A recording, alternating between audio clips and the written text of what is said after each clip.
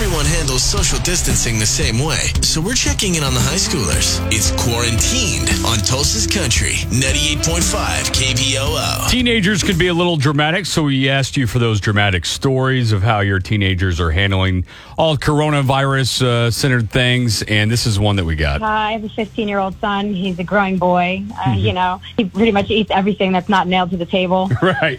But since we've been quarantined, he's been telling us that there's nothing here to eat, and he just keeps eating everything. Right. And now he did me dirty, and he ate all my Haagen-Dazs, and now we're going to have a problem. Ate all the ice cream. That's taking it a little too far, so wanted to recreate this. This is how I imagine it went down. Like a bad case of senioritis, these are the quarantine days of our lives. Mom, there's nothing to eat. You have eaten everything under the sun. Mom, we're out of cookies. Well, there's some fresh fruit in there if you want it. Mom, we're out of ice cream. We're what? We're out of what? We're out of what?